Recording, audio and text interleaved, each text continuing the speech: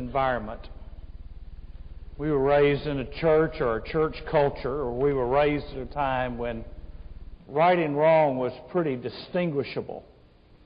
And now those lines have been blurred in so many ways, but for the majority of us, we can remember times when truth was truth and lies were lies, when right was right and wrong was wrong. Sometimes, in the midst of all of that, some of us found ourselves in cultures where it wasn't about a relationship with Jesus as much as it was following the rules of the church. And we got immersed in legalism. And if we dotted all our I's and crossed all our T's and did all the right things and didn't do the wrong things, then we were spiritual. The problem with that thinking is it has nothing to do with the New Testament. The New Testament is about holiness, and holiness is not as much about rules as it is about a relationship. And when I have a holy relationship with God, then I hate what He hates and I love what He loves, and I don't have to have a rule to tell me what that is because I'm in relationship with Him. When you come to the Beatitudes, you find principles that are for believers. I've had people say to me, you try to talk to them about being a Christian, they say, I try to live by the golden rule, or I try to live by the teachings of Jesus. You cannot live by the teachings of Jesus unless you are a follower of Jesus Christ. These are principles and truths for believers only. And so I want you to go back with me to verse 1 of Matthew chapter 5, and let's read through verse 4. When Jesus saw the crowds, He went up to the mountain. And after He sat down, His disciples came to Him. He opened His mouth and began to teach them, saying, Blessed are the poor in spirit, for theirs is the kingdom of heaven. Blessed are those who mourn, for they shall be comforted. When man tries to change, he normally tries to change the outside, the external, his circumstances. But when God works to change, God works on the inside, the inner man. Because the outer man is only truly changed when the inner man has been transformed. And when you read these statements of Jesus, and when you see the reaction of the Pharisees and the scribes and the legalists of His time, you quickly discover that what Jesus said is true religion didn't sound at all like religion to the people He was talking to. The people that He was talking to thought that religion was wrapped up in 613 laws and traditions. Now try to remember that for a pop test. You can't do it. It's impossible to do. And Jesus said, no, it's not about your 613 laws. I'm here to clear out the clutter. I'm here to define what godly character looks like. I'm here to tell you what true Christianity will look like. These are the things that will happen on the inside of you, and once they've happened on the inside of you, they're going to bear out in the way that you act and the way that you respond. And what Jesus does flies in the face of everything these Pharisees have been teaching. It would be enough to drive a Pharisee crazy to listen to Jesus. And Pharisees, even today, in 2001, are still threatened by true Jesus and His Word. It would drive the people of His time crazy, and yet Jesus said, you want to be happy? You want to be blessed? Here's how to be happy. Now, McDonald's says you can get that with getting a meal. And I know from experience, there are a lot of parents that haven't been happy ordering Happy Meals. I mean, the last place we wanted to eat was McDonald's. Daddy, can we go through and get a Happy Meal? No! Doesn't make me happy. Let's go somewhere else. Well, they don't have as good of toys. I don't care. Ad agencies tell us, we can make you happy. You buy this product, you do this thing, we'll make you happy. Happiness in our society is often defined by what you wear and where you live and what you have and who you know. Jesus says that has nothing to do with happiness. In fact, Paul said in Philippians, I have learned that in whatever state I'm in to be content. I'm content with little and I'm content with much. That would not describe the average American, to be content with little, because we think contentment is with more than we've got. Now, your source of happiness determines whether or not it's true happiness. And happiness is neither good nor bad. It's what the source of your happiness is. And if the source of happiness is anything other than a pure relationship with Jesus Christ, then the source of your happiness can change or be taken away from you.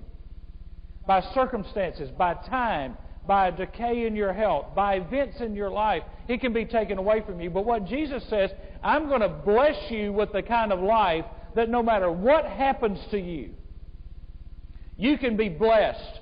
You can be fulfilled. You can sense an abundance of life beyond the norm and the routine and the rut and just going to a job and going through life and making a living and dying and being buried. There is more to this life. I created you for more. I have saved you for more. Now find it in me. And so first thing he calls for is an awareness of sin. He calls for an awareness of sin. Now, what Jesus often does when he makes us aware of things, he gives us a paradox. Chesterton said that a paradox is truth standing on its head, calling for attention. And what Jesus gives us here is a paradox because we live in a society where sin is justified, or where it is excused or ignored. We've lived with it so long, we have compromised for so long, we have for so long watered down what the Word says about sin, and we have watered down what Jesus had to pay for the price for our sin, that we don't really believe sin's as bad a deal as it really is. One of the best books I have in my library was written by a medical doctor, and it's called Whatever Became of Sin. And he traces many people's illnesses back to unconfessed sin in their lives. Because they would not deal with sin, things began to build up in their lives, and they became unhealthy physically, and he traced it back to being unhealthy spiritually. Now, what Jesus calls for here is a paradox from the way the world wants to deal with sin. Ignore it, justify it, say mine's not as bad as somebody else's, and what he says about it. In verse 3, he says, Blessed are the poor in spirit, for theirs is the kingdom of heaven. Now, if you were here for the last time, you remember that the poor in spirit are those who are recognizing that they are spiritually bankrupt. They have nothing to offer God. They cannot save themselves. This is an intellectual awareness. I come to an awareness in my mind that I have sinned against God, that I am a sinner, that I know in my head that I cannot do anything to save myself. Now, that's the intellectual side of repentance. Verse 4 is the emotional side of repentance. Blessed are those who mourn, for they shall be comforted. My emotional response to my awareness of my bankruptcy is I mourn over where I am. I'm grieved over where I am. The truth behind this is that nobody can confess I am a sinner against a holy God with a cold heart. It's not just acknowledging words back to somebody, yes, I know I'm a sinner. At some point, there's an awareness of what that sin has done to God and has done to me, and I react to it with mourning. David grieved over his sin in Psalm 51. Jeremiah said the problem with the people of Israel was they had no longer been able to blush over their sin. And so what Jesus is doing is He's trying to get our attention to tell us there is a right response to sin in our lives. And He's trying to give us God's perspective on this sin. Now here's what happens to us. We begin to lower the standard of what sin is. And we define sin this way. Sin is something that you do, that I don't approve of. We no longer define sin by what God's Word says sin is. See, because you see, we define sin by what somebody does that I don't do, that I don't approve of. So if somebody's out there living in physical sin, we call them a sinner. But Jesus says to those of us who know God, without faith, it's sin. You can't please God if you don't walk by faith. Whatever is not of faith is sin. So every time I try to figure it out, I try to work it out, I try to do it on my terms, I try to serve God my way, I have in fact sinned against God by trying to help God do something I know I can't help Him do. By trying to do something for Him that I cannot do for Him, that He has to do through me. And so notice the word that Jesus uses here. He says, "Blessed are those who mourn." This is the strongest word possible in the Greek for grief. And here's what it means. It means a grief that consumes you and cannot be hidden. A grief that consumes you and cannot be hidden. It's a grief that manifests itself externally. Once the poor in spirit recognize that they are sinners, then they mourn and confess and grieve over their spiritual condition. Now I want to give you an example of that in 1 Timothy chapter 1. Turn, if you would, to 1 Timothy chapter 1. And I want you to see Paul's testimony in 1 Timothy 1 about what happened when he realized that he was a sinner. Now, Paul is a logical person. He's a type A person. He's a logical person. He's a reasoning person. But Paul went through this poor in spirit and went through this mourning when he realized what his sin had done to God. 1 Timothy chapter 1 and beginning in verse 12. "I thank Christ Jesus our Lord, who has strengthened me, because He considered me faithful, putting me into service. Even though I was formerly a blasphemer and a persecutor and a violent aggressor. Yet I was shown mercy because I acted ignorantly in unbelief." Now, you see, Paul's saying, this is where I was. This was my spiritual condition. This was where I stood before God. I was a blasphemer, a persecutor, a violent aggressor. But I was shown mercy, in verse 14. "And the grace of our Lord was more than abundant." More than abundant for what? All of his blasphemy, all of his persecuting, all of his aggressiveness against the cause of the gospel. He says it was more abundant with the faith and love which are found in Christ Jesus. You see, God comes in and He says, "Paul, this is what you are." And Paul says, I know what I am. And then Paul says, in the middle of admitting that, I got two things. I got mercy and grace. Now, isn't that what everybody needs? Mercy and grace. Every lost person needs mercy and grace. Every Christian, once he realizes that there's sin in his life, needs mercy and grace.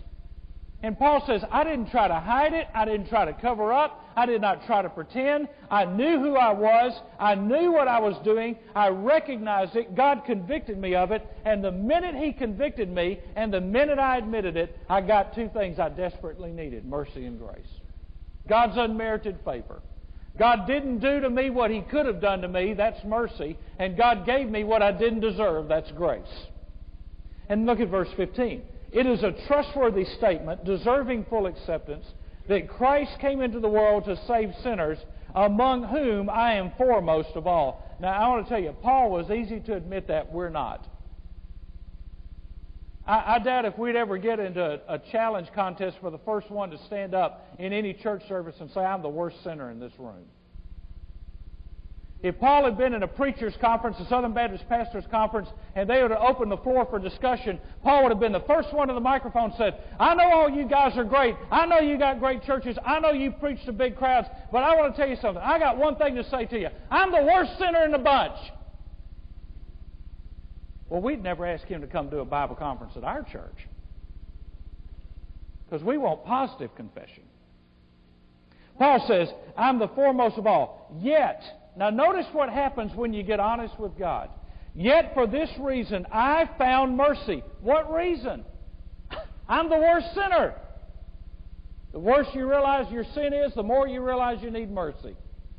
I'm the worst sinner. And so I found mercy so that in me, as the foremost of all sinners, Jesus Christ might demonstrate His perfect patience as an example for those who would believe in Him for eternal life. What Paul was saying is simply this. When people realize that God could save me, they realize that God could save anybody.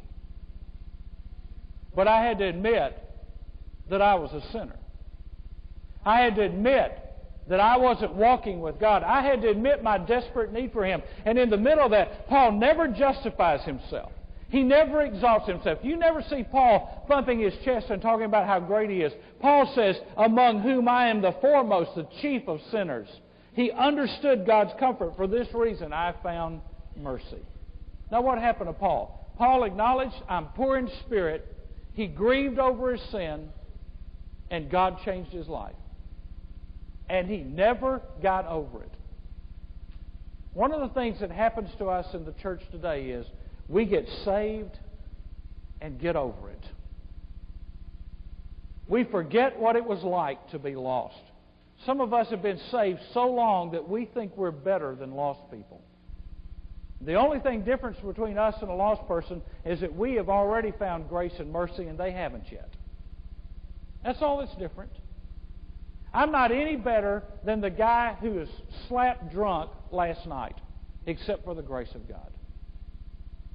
I'm not any better than the woman that slept with 3 men last night, except for the grace of God.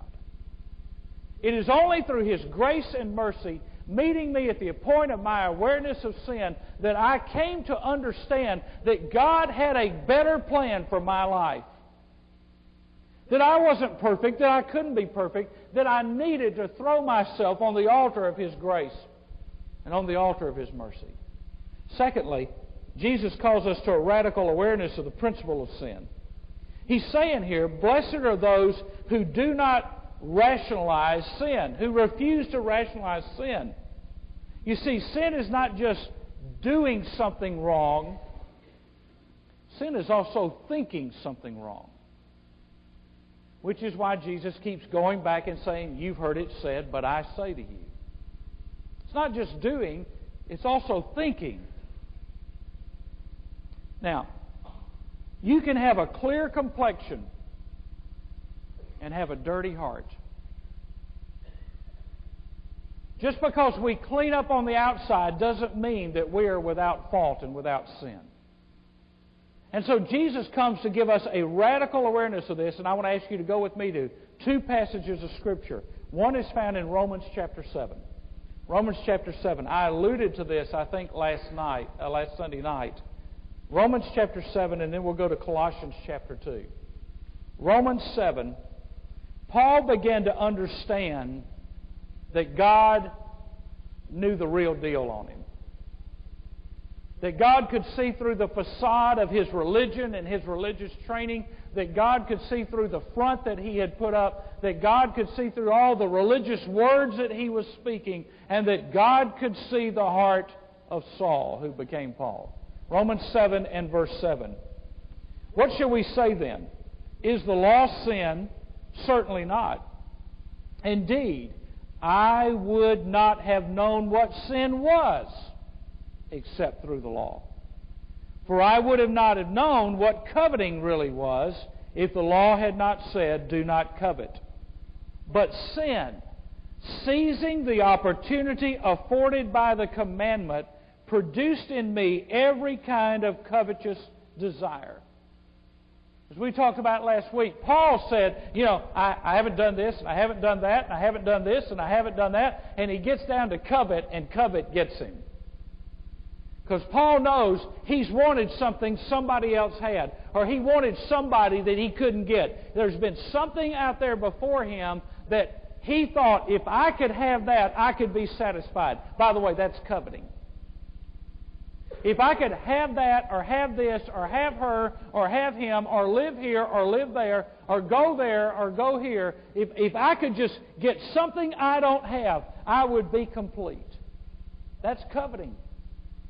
That means if that thought has ever entered our mind, we are a lawbreaker and we are a sinner and we cannot save ourselves and we're doomed to spend eternity in hell unless somebody comes in and forgives us of that coveting. Because we can't go back and do enough non-coveting to make up for the act of coveting that we did. And so Paul says, I was doing great, and then I got nailed on coveting. And I realized that this seized the opportunity afforded by the commandment, and it showed me all the places where I was at error. Now, turn to Colossians chapter 2. And I want to read this out of the Living Bible, Colossians 2:20, and I want you to follow along in what translation you have. But I want to read it out of the Living because it's very clear here what he's saying. That's why you ought to, as Lehman Strauss would say, be at home with one translation, but visit some other ones. Because sometimes you see some things in other translations that jump out at you. Colossians 2:20, since you died, as it were, with Christ, and this has set you free from following the world's ideas of how to be saved by doing good and obeying various rules. That's what Paul says. The world's idea is you get saved and you get to heaven by doing good and by following rules. Why do you keep right on following them anyway, still bound by such rules as not eating, tasting, or touching certain foods? Verse 22, such rules are human teachings, for food was made to be eaten and used up, and the Lord knows we've all eaten and used up a lot of it. Verse 23, these rules may seem good, for rules of this kind require strong devotion and are humiliating and hard on the body. But they have no effect when it comes to conquering a person's evil thoughts and desires. They only make him proud. You will never see anybody strut more than a legalist. Because a legalist gets arrogant and proud about keeping rules. And Paul says that if you're a legalist and you think you get saved by keeping rules, you've missed what the Scriptures teach about how to be saved. You are not saved by keeping rules. You can't keep all of them. That's what we saw in Romans chapter 7. And since you can't keep all of them, why are you so obsessed with keeping these rules? It's about admitting that I'm a sinner. You cannot justify yourself by keeping rules. God condemns you by those rules. And so he comes and he says, this morning is to be an individual morning. And it's a morning of our spiritual condition. The Chicago Sun-Times, Sun-Tribune, did an article a few years back called There's One Thing Worse Than Sin. And they did an article on two members of the House of Representatives who had been censured by the United States House of Representatives. One, Representative Crane, the other one, Representative Studs. Representative Crane had had an immoral relationship with a 17-year-old female page in the House. Representative Studs had had an immoral relationship with a 17-year-old male page in the House. Both were censured. Now, here's the difference in the story. When Crane was censured, he stood before the House of Representatives and he said, I have broken the laws of God and man. And he stayed to vote for his own censure. Studs said, I'm a homosexual and my relationship was mutual and voluntary and I will not apologize for it, and stayed to vote that he was present to watch who voted against him. This is what a secular newspaper said about those proceedings. There is one thing worse than sin, and that is the denial of sin, which makes forgiveness impossible. You understand that? Two men committed sin. They committed wrong. One said, I've broken God's law. The other said, I can do whatever I want to do. One found forgiveness even in the midst of his censure. The other one has no forgiveness because he's denied that he sinned. Now, here's what God's trying to do with us. He's trying to make us realize that our sin has grieved God. In fact, Martin Luther, in his 95 Theses that he tacked on the Wittenberg door, the number one of those 95 is that our entire life is to be one of continuous repentance. You know what our problem is?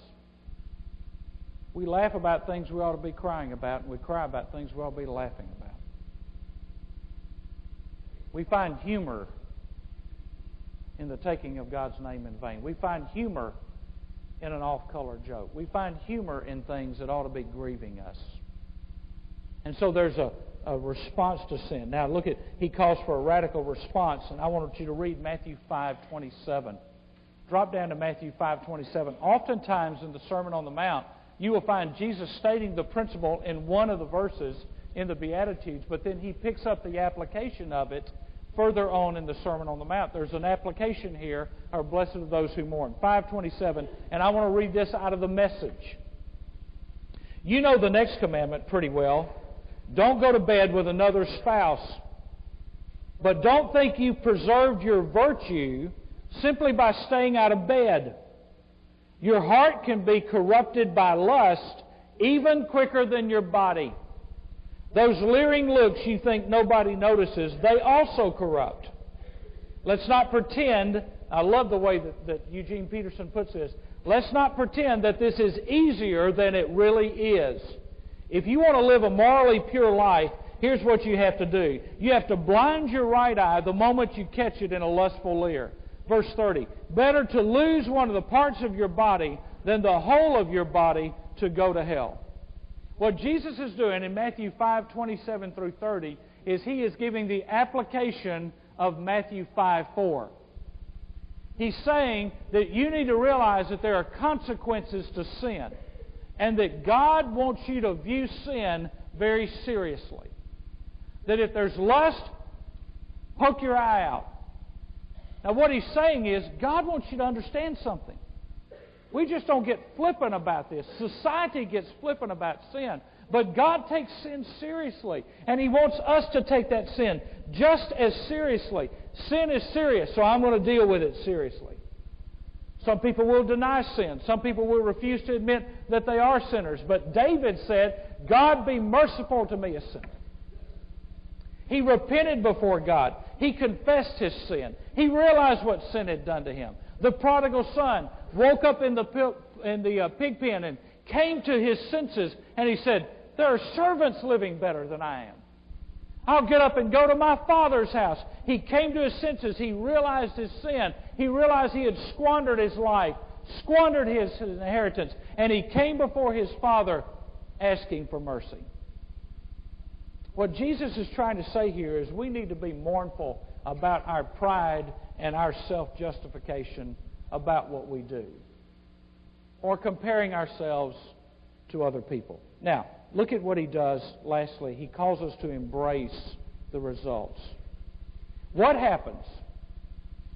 What happens if I recognize I'm spiritually bankrupt, I go before God, and in my heart is grieved and broken because I've recognized my bankruptcy before God, that I cannot save myself, that I cannot cleanse myself, I can't forgive myself, and I go before God and say, God, I'm a sinner. I'm the chief of all. I'm the worst one. There's nobody in this room that's any greater sinner than I am. I'm the worst, Lord. What is God going to do? Say, well, it's about time you admitted it. It's not what he says here. He says, for they shall be comforted. Now, if your God is a God that once you acknowledge sin keeps kicking you in the seat of the pants, you've got the wrong God. Because when God forgives, He comforts. Now, your conscience may continue to bother you, or the consequences of your sin may continue to affect you, but I want you to understand something. When we get wholly desperate before God, for God to deal with our sin, and for us to acknowledge our sin, God says, I'm going to come down, and to all those who mourn, they will be comforted. They'll not only be delivered from the penalty of sin, they'll be delivered from the power of sin, and I'm going to comfort them. Notice that they is emphatic. It's emphatic in the Greek. It is an individual promise. God doesn't say, I'm going to come up and pat you on the shoulder and go, well, God bless you. I'm glad you're doing better.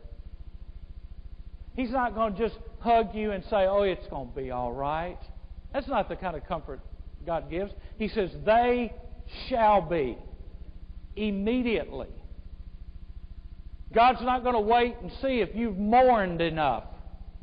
Once you've reached the point of this kind of mourning, He says, I'm going to come to all those who want a blessed life, to all those who acknowledge the things that are keeping them from having a blessed life, to all those who confess the things that have hindered them from having a blessed life. And the minute they do it, they shall be comforted. Now, we've got to get a handle on this word comforted. And I want you to take some notes here, because this is important for you to understand what it means when God comforts us.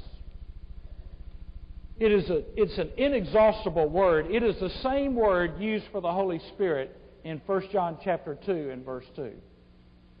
It is the word advocate. Advocate. Here are some ways it is used. It is used to summon a tutor or a helper or a counselor or a witness to come alongside you.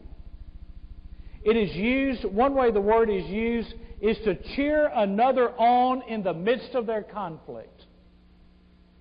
What he says is, when I acknowledge my sin, God comes alongside me and He cheers me on in the midst of my conflict. In all the pain, in all the problems, in all the sorrow, the Holy Spirit comes alongside and says, I'm with you. I'm with you on this one. I see your heart. I know what you sense. I know what you know. I know it too. And I want you to know I'm standing here with you. I want to tell you something, folks. You can go through hell if you know God's in it with you. But you can't walk a day without knowing He's with you in it. He's one that comes alongside. The Latin word means to bring strength together. I love what the Latin means. The Latin word for comfort means that God brings all the strength that is available from the power of the Holy Spirit and brings it all together in you. In you. Not in the world. In you. God brings His strength of the power of the Holy Spirit and He puts it inside you. God does not walk around with a club trying to wrap you on the wrist. God walks around waiting for you to acknowledge that you're a sinner because you've understood what He's done for you in Christ Jesus, so that He can come alongside you and love you and comfort you and say, I know, I died for that sin. Now let's move past it. Let's go on from here. Let's not wallow in it. He did not say, if you mourn, when you're miserable enough, I might talk to you about it. He said, when you mourn, I will comfort you. Here's what it means. It means that God is going to come alongside and be your ally, not your adversary. When I mourn about my sin, when I grieve about my sin, then God sends the advocates, another term for lawyer. God sends a heavenly lawyer to stand by my side and to plead my case on my behalf. I'm not righteous. I'm not worthy. I'm not deserving. And my advocate comes alongside me and says, you're right, you're not. But there's one who will stand with you who is. Here's what I want to ask you to do. Mark's going to sing a song, and I want you to listen to the words of this song, and then we're going to finish up the rest of this sermon. But as he comes to sing this song, I want to ask you to just bow your head, block out. Mark talked earlier about blocking out the stuff around you. I want to ask you to block out what's going on around you. And I want you to hear the words of this song to your heart. Not to your wife, not to your kids, not to your neighbor, not to the people around you. This is for you. This is God's invitation to you today. And then after He's finished, we'll come back and finish up the last part of the message.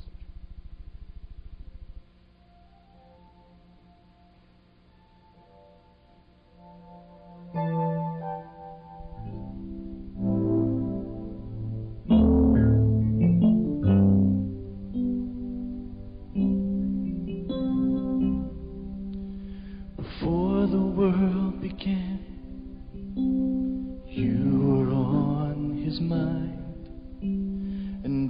every tear you cry is precious in His eyes. Because of His great love, He gave His only Son. Everything was done so you would come. Nothing you can do could make Him love you more. And nothing you have done could make Him close the door. Because of His great love, He gave His only Son. Everything was done so you would come. Come to the Father, though your gift is small. Broken hearts, broken lives, He can take them all. The power of the Word and the power of His blood. Everything was done so you would come. The power of the Word and the power of His blood. Everything was done so you would come.